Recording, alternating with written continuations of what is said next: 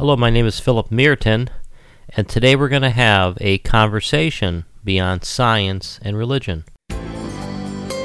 Breaking new ground in thinking, exploring the outer limits of what we know about the world and ourselves, unhindered by common beliefs and perceptions.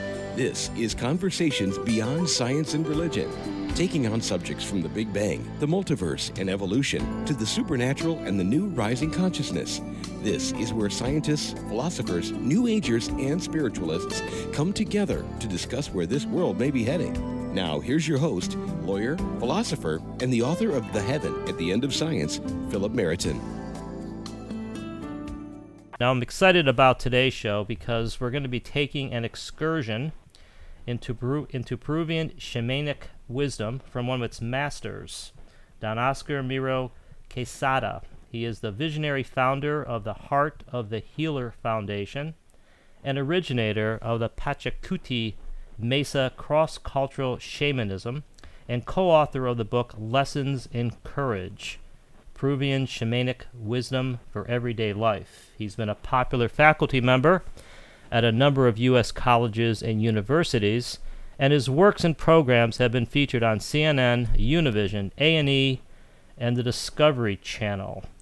Now, one thing we know in the Western world is that we tend to think that the Western mindset is the only one, and probably people who are not in the West believe that this is an arrogant standpoint. We know, for example, that 70% of the American people believe in some form of the paranormal. Most people believe in an afterlife. 9 in 10 people believe in God. Over 50% of people believe in some form of alternative medicine. And these statistics just scratch the surface. At the same time, the Western world tells us that we are machines in a robotic kind of society. And we probably know in our hearts that this cannot be right. We also know that the planet is sick on a lot of levels. For example, we know that there's rampant poverty. There's 20 or 30 wars going on out there. And we know that many people are sick, ill, and from one perspective, we could probably imagine that we are in some ways out of tune with the way things are supposed to be. So these are some of the topics we're going to be talking about with Oscar today. And Oscar, first of all, welcome to the show. Thank you very much for joining us today. Thank you so much, Philip. It's an honor to have this conversation beyond science and religion with you and explore what alternative modes of dreaming ourselves into sanity on this quite insane world is possible. Yeah, I want to talk about this whole concept of staying or getting back into alignment, because I think that is a key concept. But first, let's set the table here. In a big picture, how would you describe what shamanism is? Well, contrary to popular belief, shamanism is the world's oldest profession. It emerged out of a very innate human need to be an instrument of healing service to another. So it taps into the inherent dignity that every human being has, regardless of what we see people doing and the heinous ways that they behave in this world.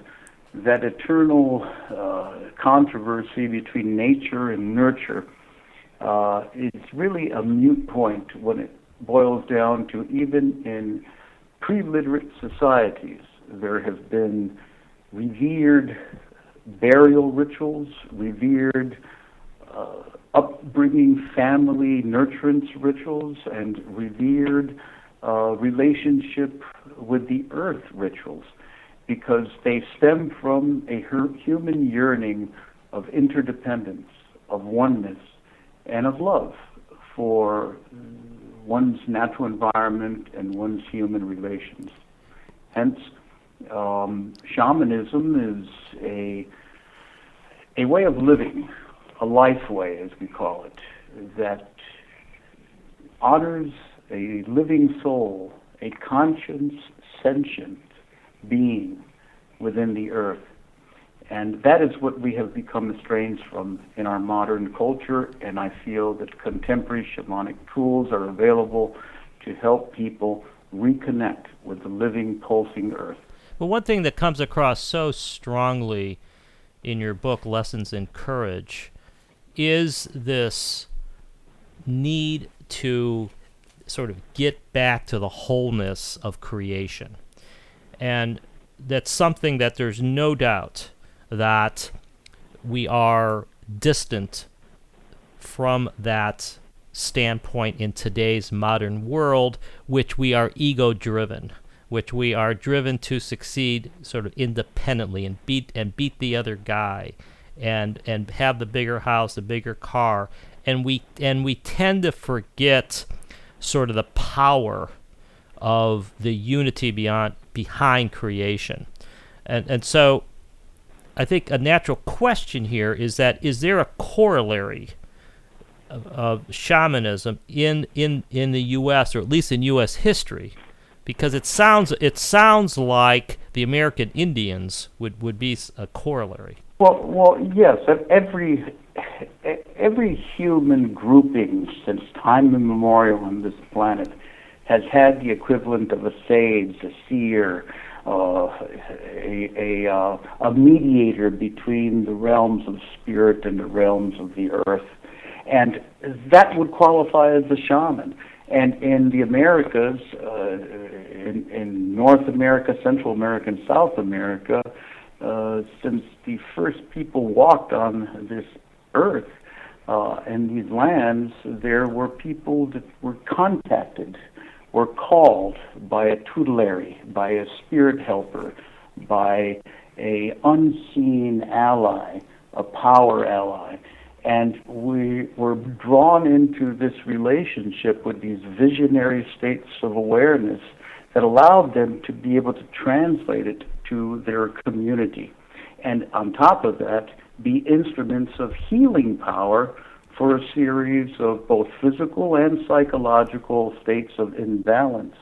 And so the classic archetypal witch doctor or medicine man or medicine woman that you see in the movies or depicted in an almost cartoon-like fashion in popular culture is the shaman. And that shamanic person was always part of the social fabric of all the original peoples of this earth. Well, it sounds as if there's a corollary that I see here. There's a book by Joseph Pierce Farrell. It's called Manifesting Michelangelo. And he's a medical doctor, and he engaged in what appear to be miraculous forms of healing the physical body. His healings have been videotaped. Because he's a medical doctor, he gains a lot more legitimacy than perhaps others would.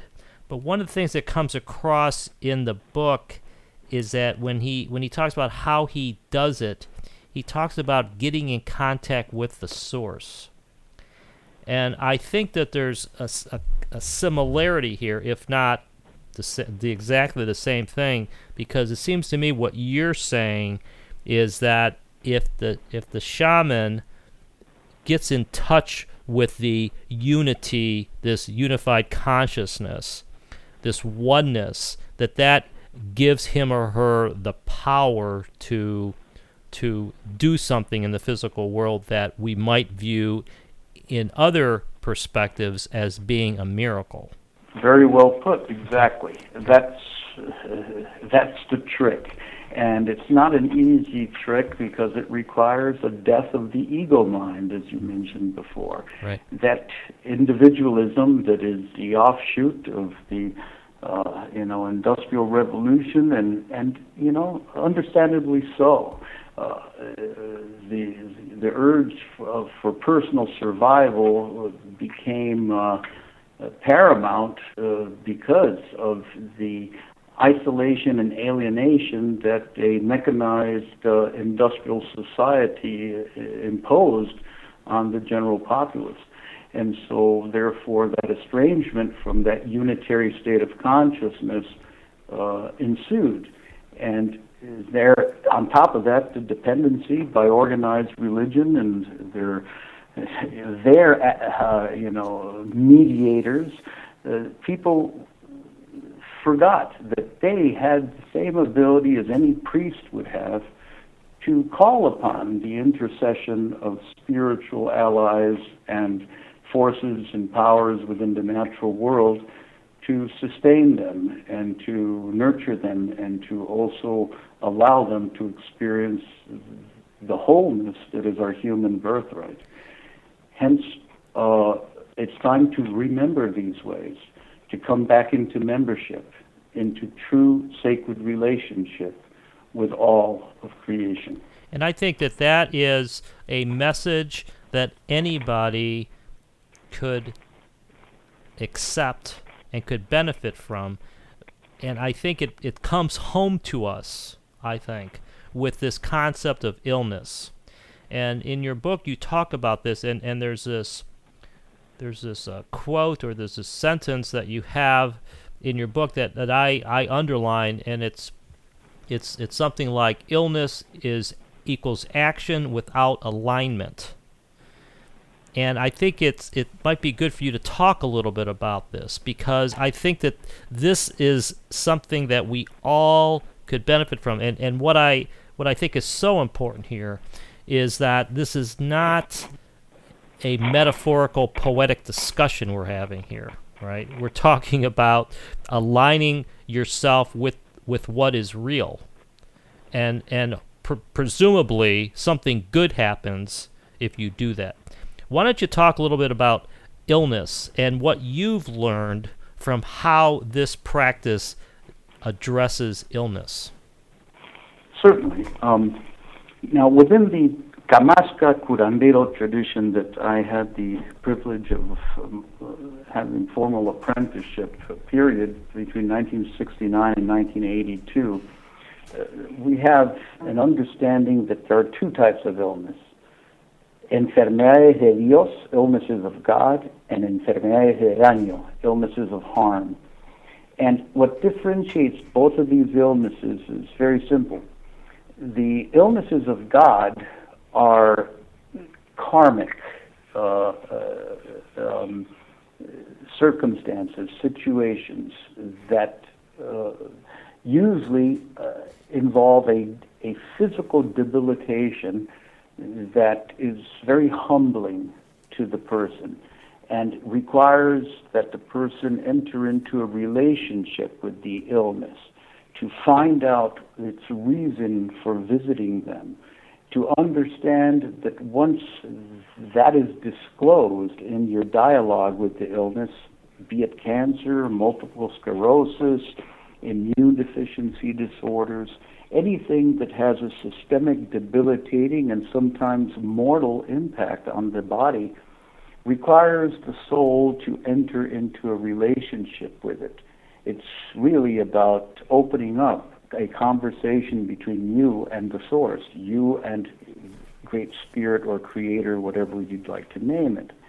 Once that is understood, then you realize that you could request that this uninvited guest in your body, because it's an intruder. Illness of God is seen as an opportunity to get straight with yourself and the source from where you come, but at the same time, its symptoms are really an intrusion. Hence, you are able to dialogue with these symptoms and command them, basically decree them to leave, that they've overstayed their welcome in your body. And if you enter into that deep soul-infused relationship with an illness of this nature, remarkable remissions and sometimes miraculous cures have been observed and documented by many scholars around the world. Illnesses of harm, on the other hand, could be considered from a Western perspective of the broad range of psychoneurotic conditions, psychosomatic illnesses, anything that has to do with strong emotional or mental trauma that leaves an imprint in the in the psychological as well as affective body of an individual. And it also has to do with low self-esteem, a sense of not feeling enough, choosing victimhood rather than volunteerism when it comes to one's approach to life. And it also involves harm, which is sustaining a long period of ill will from somebody else. Somebody who has envy or wishes you to failure because they are in competition with business or something like that. If that ill will and is sustained for a long time, it does psychically impact the system, the human being. And those could be easily reversed and transmuted through ritual shamanic techniques, and doesn't require really a dialogue by the individual person who is suffering and the source of that harm. This can be done for the person. And so my background is also in Western clinical psychology, and I have witnessed conditions that would take years of psychotherapy to reverse in one evening of a misada, an all-night healing gathering in the northern coastal tradition that I apprenticed in, doing a complete release of this condition that otherwise would take medication and many years of psychotherapy to even nudge. And I hope you're following what I'm saying. So illness really is understood as an opportunity to deepen one's relationship with Great Spirit, with the Source, as well as to surrender and trust somebody who understands the workings of the human mind and soul to mediate for you through these unseen worlds and free you from the type of harm that you may be exposed to. Yeah, I want to talk a little bit more about the methods of curing illnesses, both individually and as a planet. This is Philip Meriton. This is Conversations Beyond Science and Religion. We're talking with Don Oscar Miro Quesada about his Peruvian shamanic lessons and teachings that he gives in his book, Lessons in Courage. And we're talking about how to use these teachings to address illnesses. And there's probably no bigger topic in our age, I think, than illness right now. And we could say that individuals are suffering, and we could say the planet is suffering. And the whole fight over Obamacare and health care and drug prices and cancer treatments and Alzheimer's, I mean, it's a front and center issue because everybody wants to be healthier and everybody wants to live longer and stay younger longer. And it seems to me that the only way that vision is going to be realized is if we figure out what we really are and carry forward and act per our real identity. And I think that's what you're saying, Oscar, is that it seems to me that the shamanic wisdom is, which as you put it earlier, remembering what we really are is a key to going in that direction. In other words, to be healthier beings, we need to get aligned with what truly is. Precisely, Right. Precisely, Philip. That's what healing is about. And by the way, your pronunciation of my Spanish name is impeccable. Wow! Great job. Wow! I'm just going to record that and keep playing it.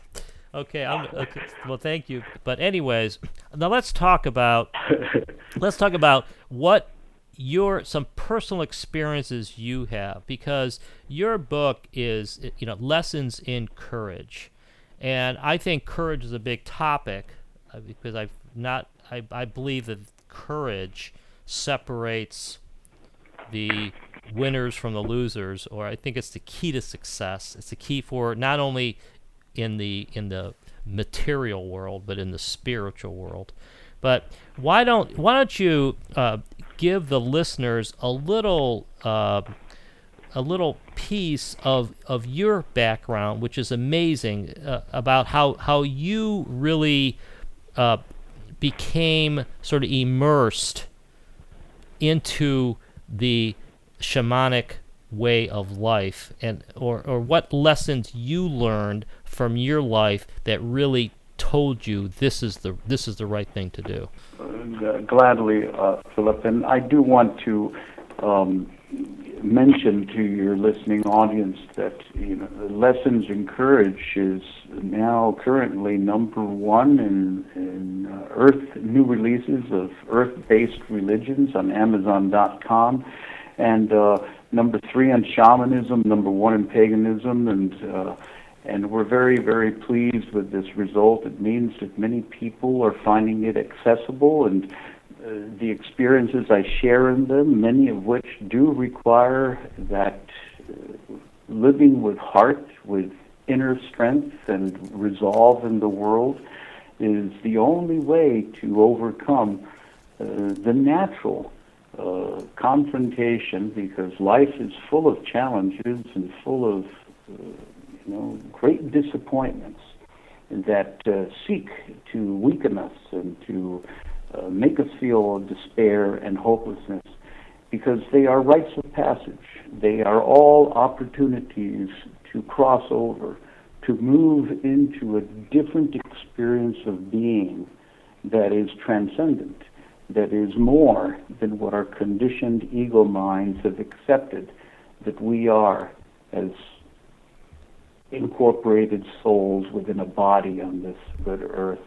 Hence, the experiences that I encountered in my youth through severe illnesses as well as family dysfunctions are highlighted in the book as examples that are worldwide, that most people in one way or the other have faced in their life. And what was key to my being able to transmute them, to transform them from a place of pain and suffering to a place of renewal and inspiration, and eventually to a place of wanting to share my movement through that dark night of the soul into a place of service by teaching love through who I am and my way of being in the world as a passerby. So if you are interested in some specific examples, I'll be glad to highlight a couple of them, yet they're all, as we start talking about, finding that balance, finding that alignment, approaching things by simply stilling oneself first, and really looking from within to the outside and realizing, what am I doing to an extreme? What are my thoughts and what are my words and what are my actions that are extremist, that could account for this disaster in my life? And taking an inventory of that and sitting with that and letting it gestate and incubate and to its full term, so that you can birth a realization that your responsibility in creating the miasm or the suffering in your life is equally as powerful in reversing, to be used to reverse that suffering, that miasm, that powerlessness. And at that point, find a way of immersing yourself within the nurturance of a natural environment, of the earth, of the living, pulsing soul of the cosmos. Yeah, and the way I'll tell you, the way I look at this is that we don't realize the power that we have inside of us. And when we misuse that power, and to put it in very concrete terms, when we act poorly, when we don't take the correct moral action, for example, there is a payback. I mean, I'm a big believer in karma, and it's one of these things where it's better to live as if karma existed than the opposite, because you never know, it might be true. Which is the way I think about a lot of things, because it's better to hedge your bets on that. But I have never heard of somebody that lived a fairy tale story. Even the people in the fairy tales have problems. I mean, whether it's romance, whether someone in their family dies, whether they get left penniless somewhere. I mean, look at Cinderella. I mean, there's something bad that happens to everybody. And what you say in your book, and I think that others have said it, but I think it's very powerful the way you articulate it, is that it's when you get sick or when something bad happens, it's time to learn from it. But it takes courage to pull yourself out. And this is part of the big life lesson in my estimation, that we go up, we go through these ups and downs, and it really is the courage to pull yourself out. Now, I happen to think, while we're on the courage topic, that it also takes courage to have a conversation like this, and to dwell and to contemplate broader concepts than simply taking another pill, or going to a psychiatrist or something. I mean, it takes courage to try something different. But in terms of your own experiences, one of the things that seemed to be very powerful, that maybe you could just talk about a little bit, is the near-death experience you had. And I believe that was when you were driving the car, or not driving the car. Well, yeah. I've had 3 near-death experiences, one at a year and a half, one at 10, and one at 33, and the one you're referring to in the car is at 33. Yet, before I go into that, may I share something that's not in the book? Sure. That I feel would be a lesson in courage for your listening audience. Right. And it's a concrete experience that occurred to me when I was 4 years old. I'm the result of my mother's 3rd marriage and my father's 2nd marriage. So I had an interesting, sibling situation. And one of my half-brothers, who, together with his fraternal twin and his younger sister, unfortunately had to be placed in an orphanage during a very difficult period of my mother's early life before she met my father, and experienced some horrible things in this orphanage. So when my father adopted them and they all came in to live at the home, this brother of mine sodomized me when I was 4 years old. And, throughout my life, I lived with that experience of being violated and betrayed, because I loved them, and I still loved them after that event. I respect them highly. And so I felt unfinished. I felt raw and wounded as a result of this, and needed to go ahead and speak to my brother about it and get straight and forgive him. So when I completed my undergraduate, the first thing I set out to do is go and sit down and break bread with my brother and talk about this. And he was living way up in the northeast region of Vermont, near the Canadian border, making violins and mandolins and living with his family there in a very isolated area. And I showed up with a basket of food and said, I'm here. I know you guys are struggling. Here's some food. Let's break bread together. And over a few days, I opened up the space to talk about the experience openly, honestly. And therefore was able to come into a place of resonance, a place of of relationship that did not involve victim or victimizer, that did not involve being the one that was angry and being the one that needed to defend themselves, but a place of total vulnerable defenselessness. And I was able to reframe that early trauma into an opportunity to grow, into a rite of passage, into an initiation, into a level of forgiveness that has served me ever since when somebody, for some reason or another, violates my own integrity, my own path on this earth in a way that is uncalled for. And I can still open my heart to unconditional love for them.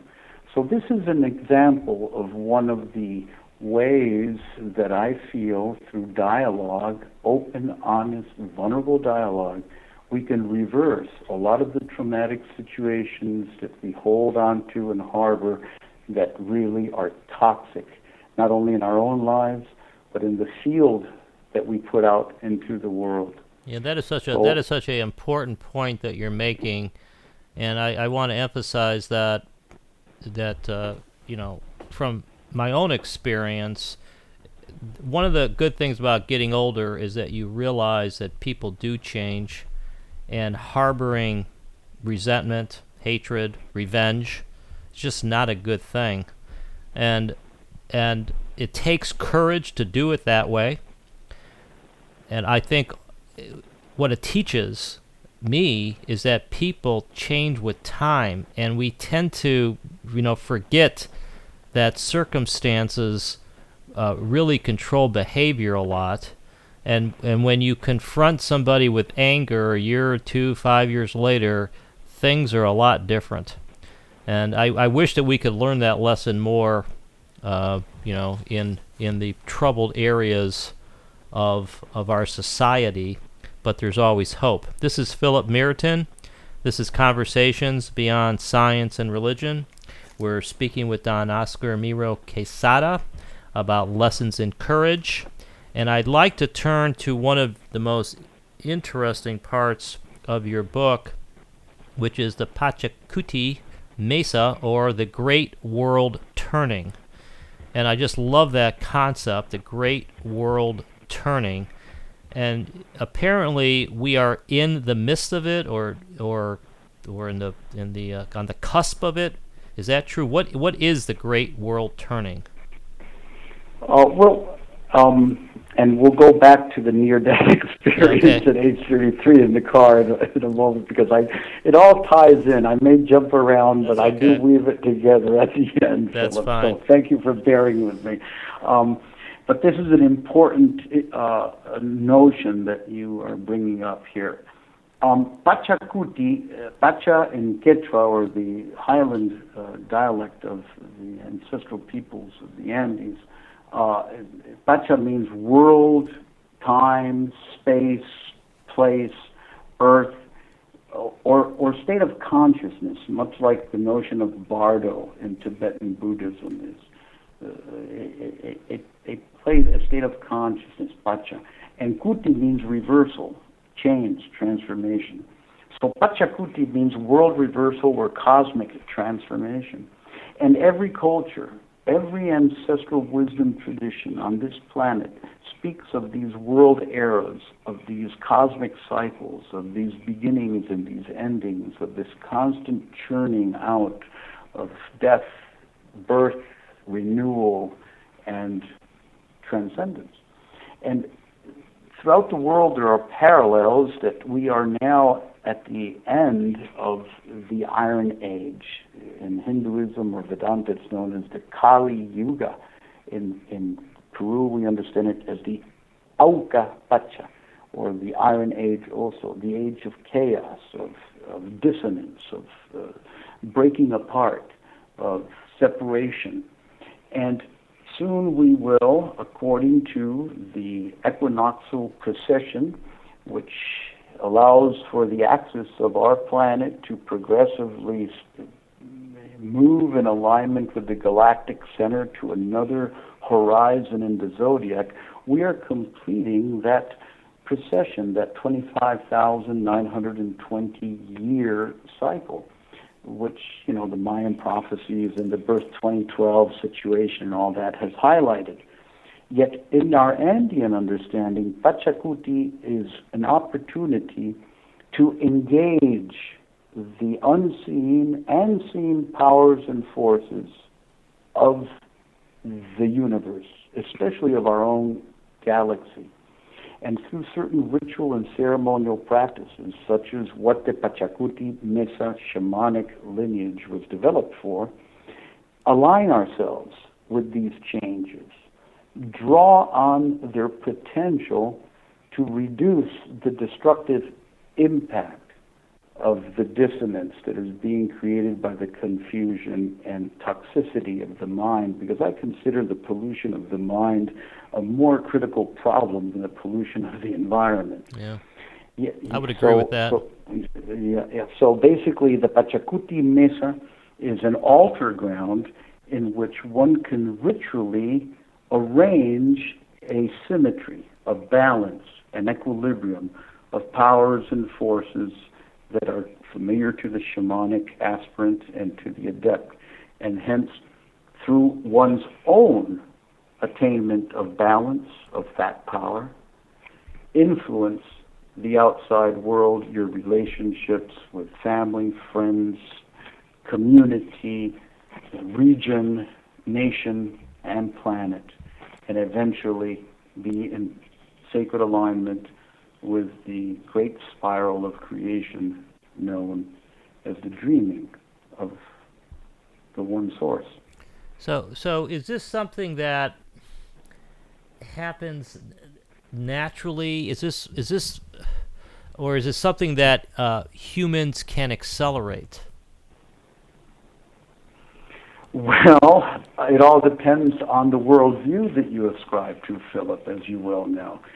In hyperspace realms, temporality and spatiality really are a subjective experience, and non-local time space.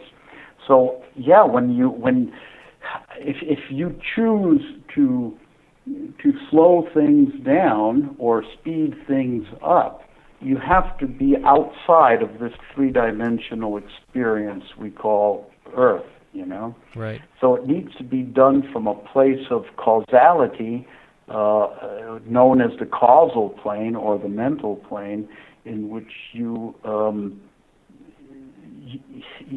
plant the seed of a certain outcome, and then you nurture that planting of the seed with certain concrete actions in your life that are meant to simplify and to open up space and to expand time.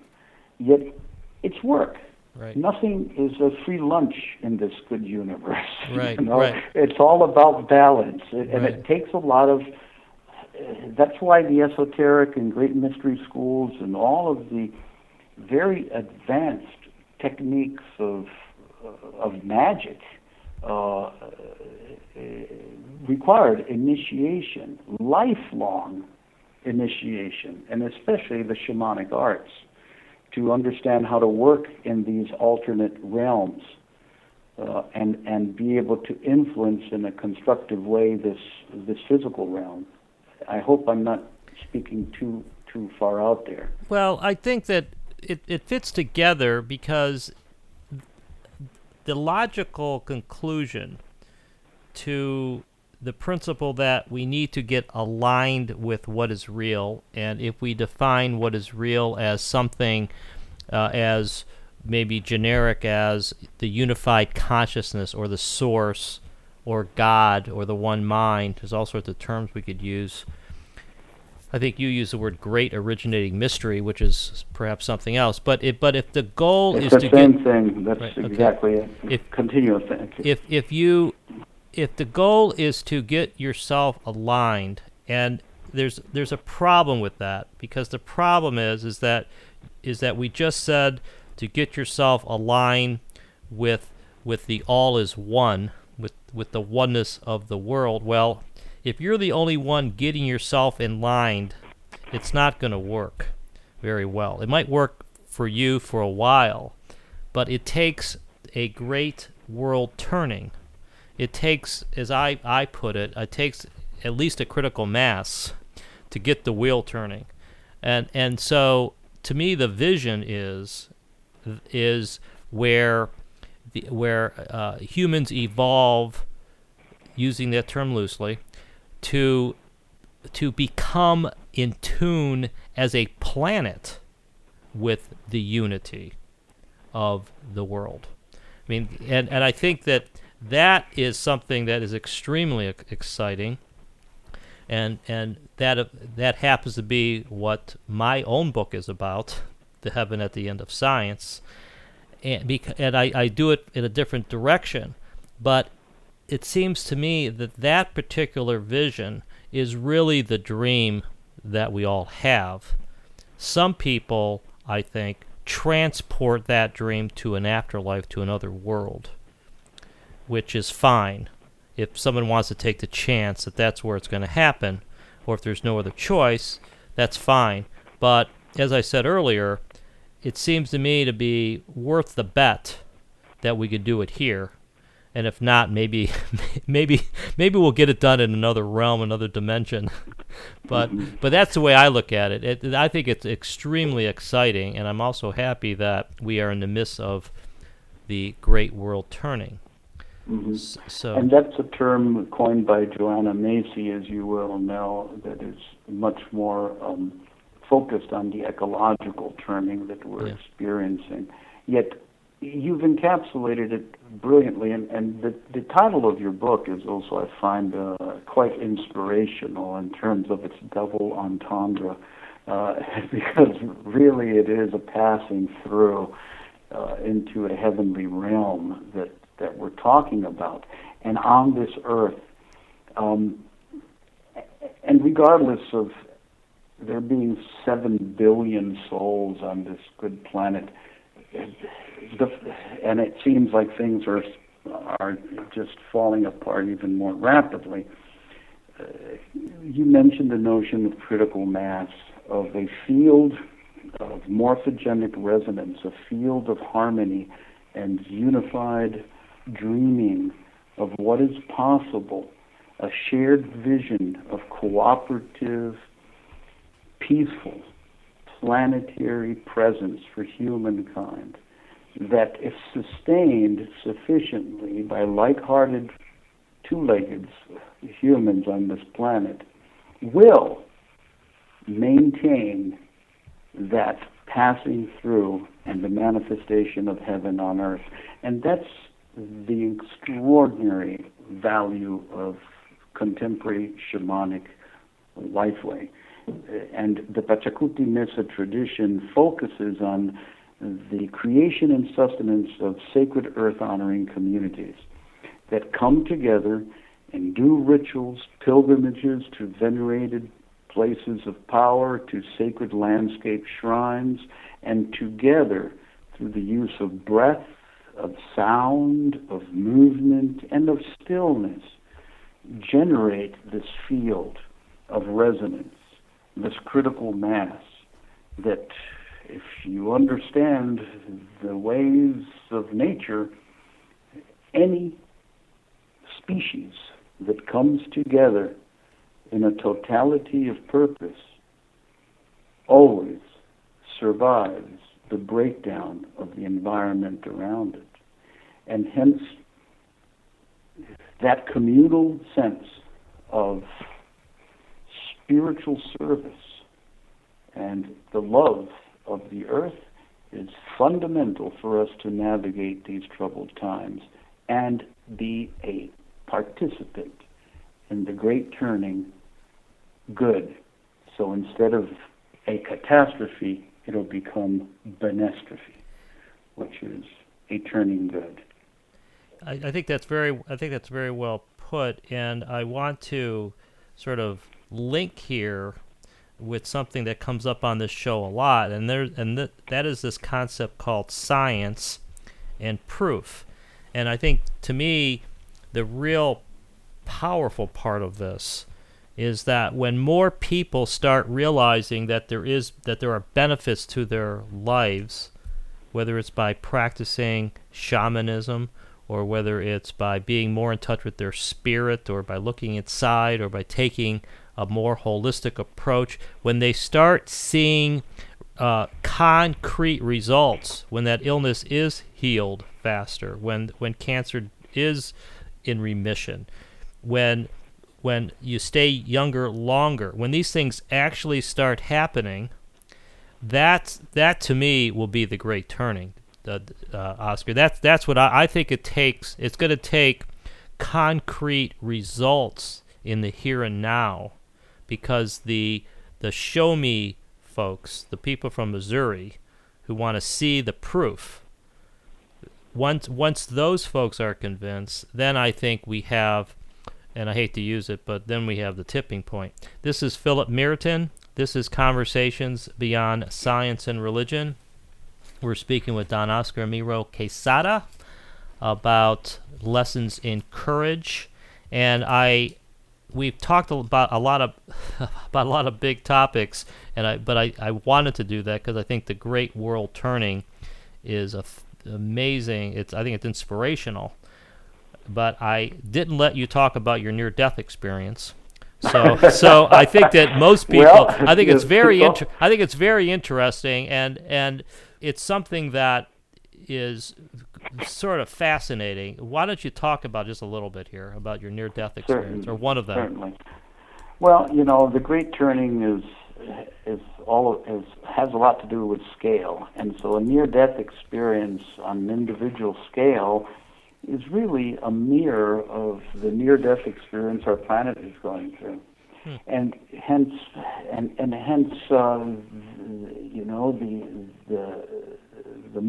the amount of near-death experiences or other types of non-ordinary encounters with dimensions or experiences of being that once were considered ludicrous are now gaining legitimacy within mainstream consciousness. So, as you say, the people in Middle America really need that corn and potatoes, that proof, that concrete physical experience to be able to shift. Yet, the great master teacher on the Sermon on the Mount said, the first will be last and the last will be first. Yeah. So we all get there eventually, and in the cosmic scale of things, the important thing is to wake up to a path of loving service to one another. And the near-death experiences that myself and many other people have had are portals to that place of surrender, because there's nothing more frightening than the unknown to us humans that are still craving control and approval. Yep. And so when something happens in which you are, there's no way you can deny that you've crossed over and you're on the other side of the veil, it's like, what now? Yes. So, yes, my near-death experience at 33 years old resulted from an accumulation of many, many poor decisions, and also of a crisis of faith. I had lost my connection, and because I really wasn't good at believing ever in a creating source or in the great originating mystery. I'm the type of person that either I experience God or I don't have any need to believe in something. And my experience of God has always been an unlimited field of loving, compassive heartbeat, if I may say. Yes. So it's a pulsing, it's a state of grace, and I feel it coursing through my entire being and every fiber of my being. And I am free from the mind, I am free from thought, and I am in a state of blissful presence.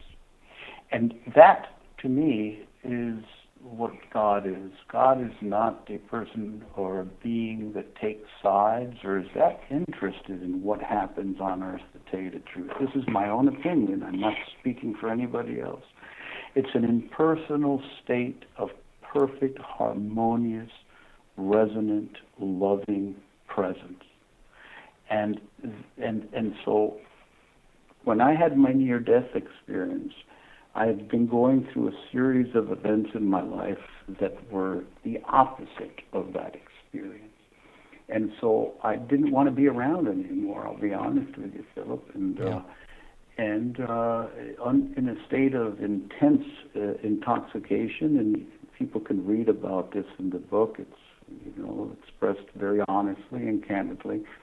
I took my car out for a drive down by the coastal area of Lima, Peru, the capital of Peru, and crying hysterically in a crisis of faith and totally fed up with who I was and the world itself, and took my hands off the steering wheel and just floored at the gas pump, and the car began driving itself.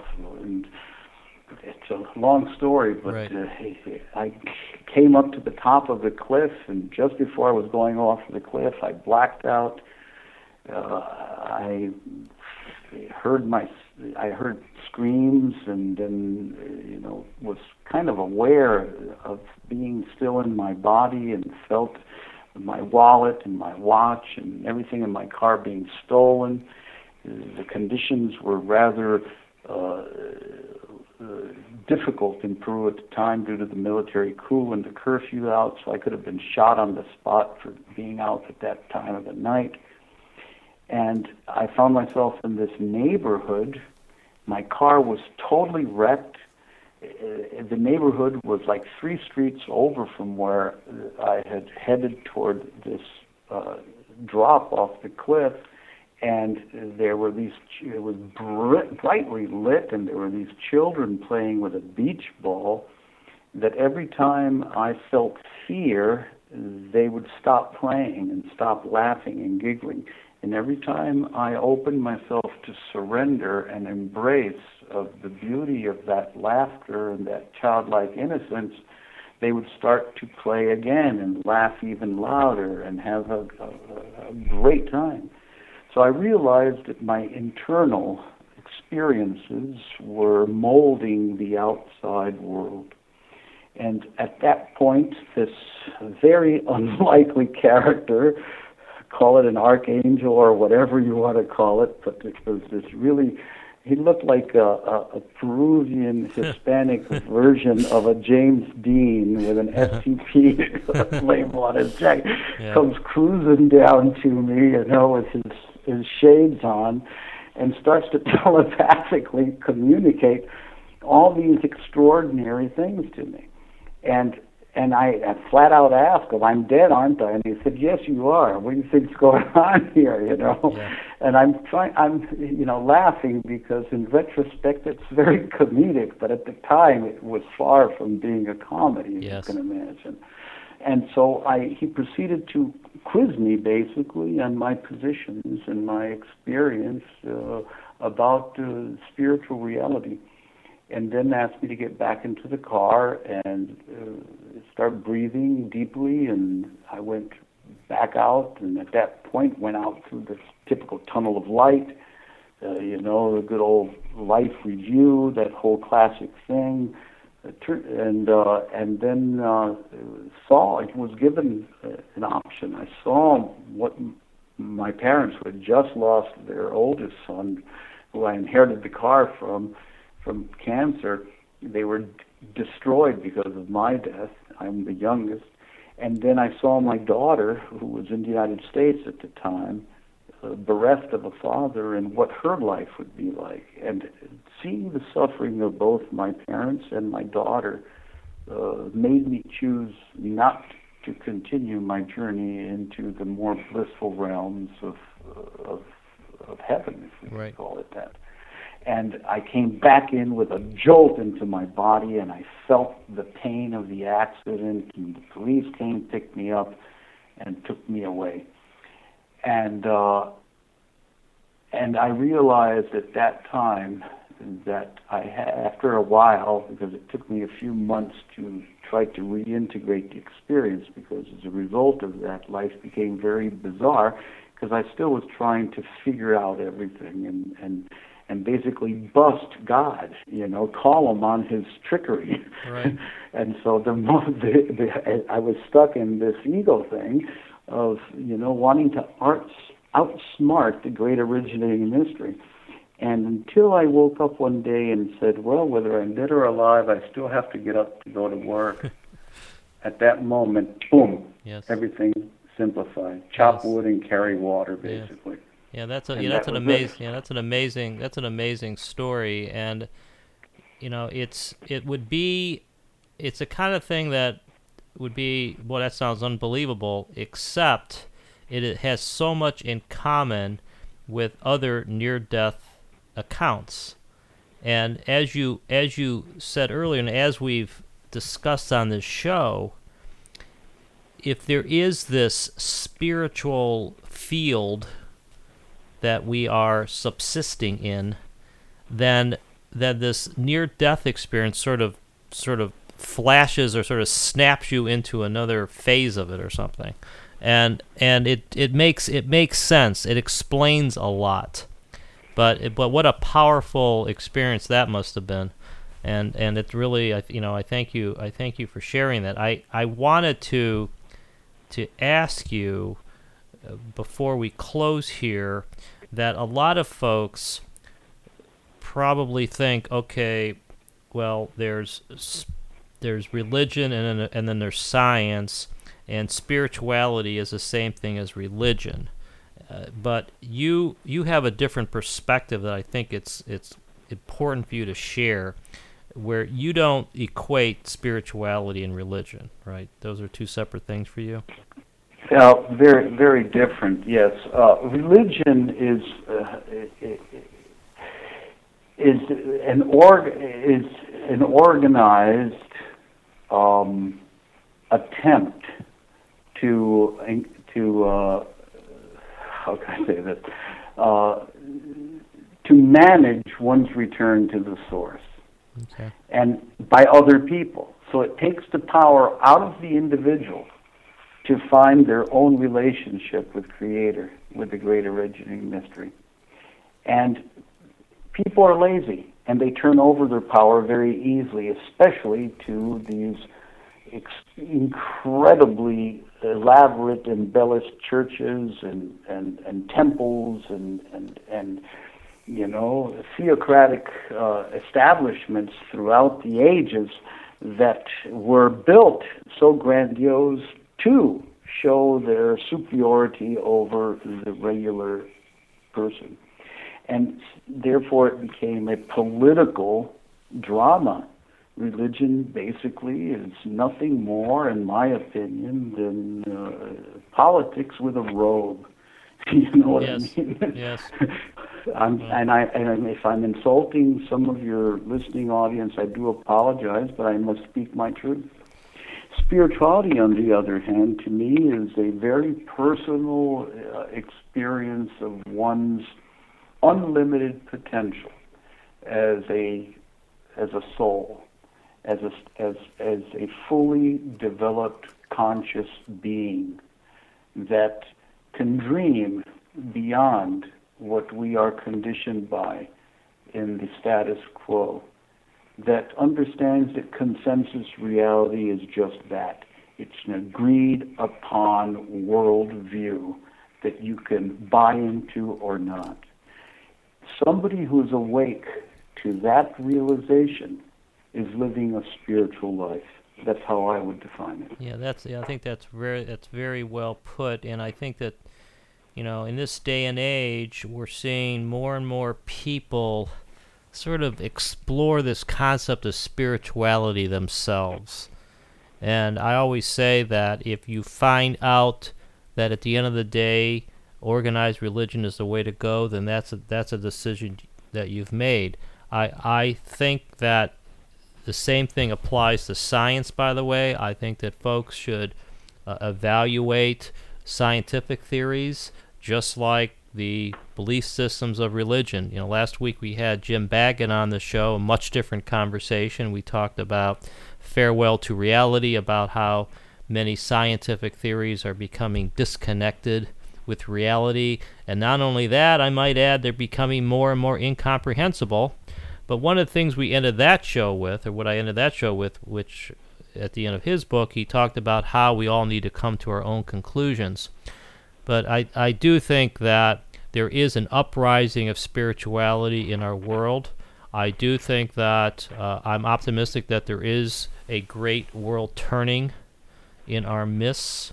The odds are that it is going to happen, and I'm very much encouraged, Oscar, that you have given us your lessons in your book, and shown us the way of shamanism, which is available to anybody. We didn't have time to talk about all the practical tips you have in your book, and folks could pick it up to read through those bits of practical wisdom and practical advice. It's not only a memoir, but as you say, it's also a guide for living. So I want to thank you for your time. It's gone fast. You might want to just talk a little bit about what you're doing next, and if folks want to find out more about what you're doing, how they get in touch with you or find out about. Thank you, Philip. Yes, the best way to do this, just for time's sake, is to visit www.heartofthehealer.org. That's Heart of the Healer, one word, .org. There you'll see the alliance that we have created to be able to disseminate the Pachacuti Mesa tradition teachings as a tool, as an adjunct to one's own spiritual path, and also to establish belongingness within a sacred earth-centered community. www.heartofthehealer.org. And, of course, if you purchase Lessons in Courage, Peruvian Shamanic Wisdom for Everyday Life from Amazon.com or any other bookseller, you'll be helping the outreach work and the rainforest sanctuary initiatives that the Heart of the Healer Alliance is providing as well. And thank you for giving me the opportunity to share that, my good brother Philip. Well, thanks a whole lot, Don Oscar. It's been great talking to you. This is Philip Merton. This is Conversations Beyond Science and Religion, and we'll see you next week. You've been listening to Conversations Beyond Science and Religion with Philip Merton. To find out more about Philip and his new book, The Heaven at the End of Science, visit heavenattheendofscience.com.